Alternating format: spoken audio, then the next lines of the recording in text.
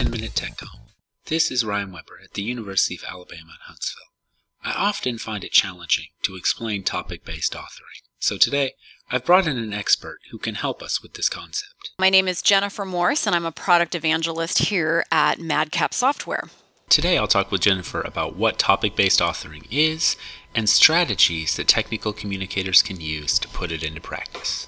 Welcome to the podcast, Jennifer. We really appreciate you talking with us today about topic-based authoring. And I guess to get started, if you could just define what topic-based authoring is. Sure. Well, thanks so much, Ryan. So topic-based authoring is the approach of writing content in a granular, modular format. And so these granular bits are simply called topics. So a topic is simply a chunk of information about a particular subject. It generally has an identifiable purpose, and it's something that can stand on its own. And so if we compare this with a tool like maybe Microsoft Word, even Google Docs or FrameMaker, those are linear-based authoring tools. So you essentially start at the beginning of the document or the chapter, and you write until the end. So topic-based authoring, the way that works is it just gives authors the ability to work on much more granular content. And I do want to point out that even though authoring in topics is a different approach than authoring in a linear fashion, it isn't that different from how one may be used to using Microsoft Word or Frame. So I'll give you a quick example. So if you think of that long policy manual or that long procedure manual or that reference guide, let's say it's made up of 6 chapters. Well, it already has 6 granularity points built into it. But if we look at, say, chapter 3, now chapter 3, maybe it has 2 procedures and 2 reference sections. That's one more level of granularity. And that's really all we're doing with a topic-based approach. We're going to take those 2 procedures and those 2 reference sections that make up the entirety of chapter 3, and we're going to break them out as standalone files. And those standalone files are going to be topics.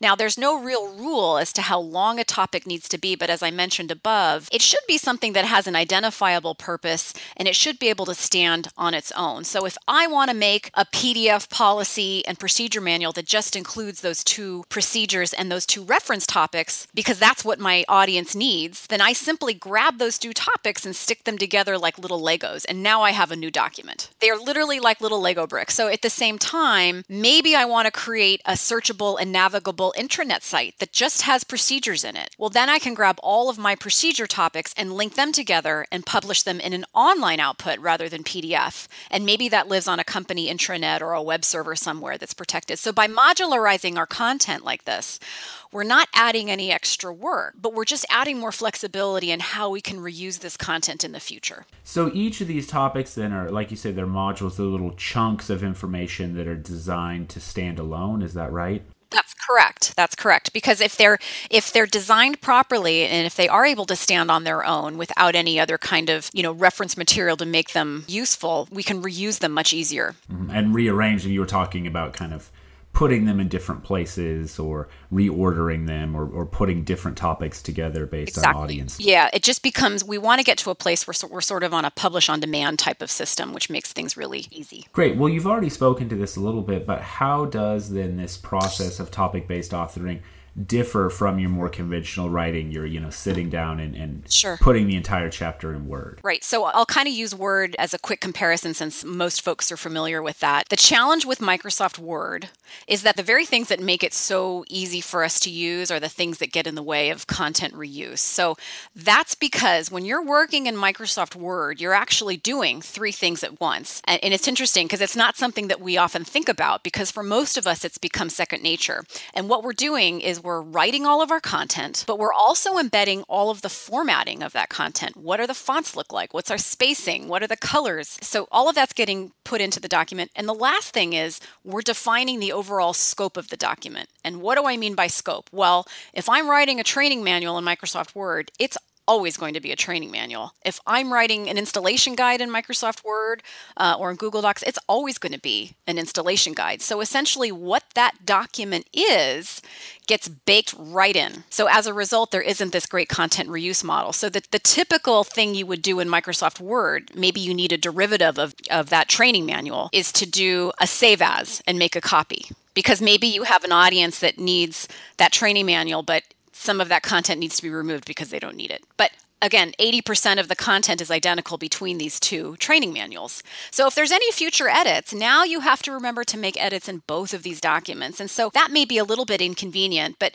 maybe you can deal with, one version of this training manual to maintain. But the big problem happens if you have to do this exercise of saving as more than once, because, again, your audiences may change slightly, and there may be a lot of things from that initial document that these different audiences can reuse. So in Word, you have to constantly do a save as and either add or remove things that you need. So the more these things start to multiply, the bigger the problem and the headache becomes. And if any common content needs to be updated and changed, well, now you're having to make edits across multiple Word documents or Google Docs or whatever you're using. So you get to a point where you practically have to keep a separate spreadsheet of where and what you edited and really map where a change may affect other derivatives that you now need to maintain, which can be a huge giant mess. So with conventional tools like Word, you're always editing and hand touching those end deliverables, which keeps an author stuck in that inefficient workflow. So then the advantages of topic-based authoring are that it makes revisions easier, that content can be repurposed. Can you talk a little more about these advantages? You're on the right track. So really the big advantage is that it really helps make content reuse possible. So topics can, when they're constructed properly, again, without reliance on some other content for its meaning, they can be used in any context, anywhere that they're needed and be maintained as a single source. So the whole idea is to only edit and update our source material. So when we want to get to a place where, a particular topic describing procedure X only lives in one place, even though it may end up living in 20 different PDF files, and it may be slightly different in each of those PDF files. But when it comes time to make an update or an edit to procedure X, I'm not going to do a save as, which is that initial instinct and make edits. I'm only going to update it in one place. Great. So talking about the advantages, thinking now about what do you need to do to make this work? Because it sounds like, as you've identified, if there are folks who aren't doing this already, that it's a big shift in thinking in the way you approach a document or I guess publication in general. What are some strategies that are necessary for making this work? One approach is to really look holistically at all of your content. Perhaps take an inventory of what you have and maybe your overall content goals. Then kind of see how can you repurpose anything that you've already got. If you're currently in a place where you're in this non-topic-based world, how can we take it and make it into topics?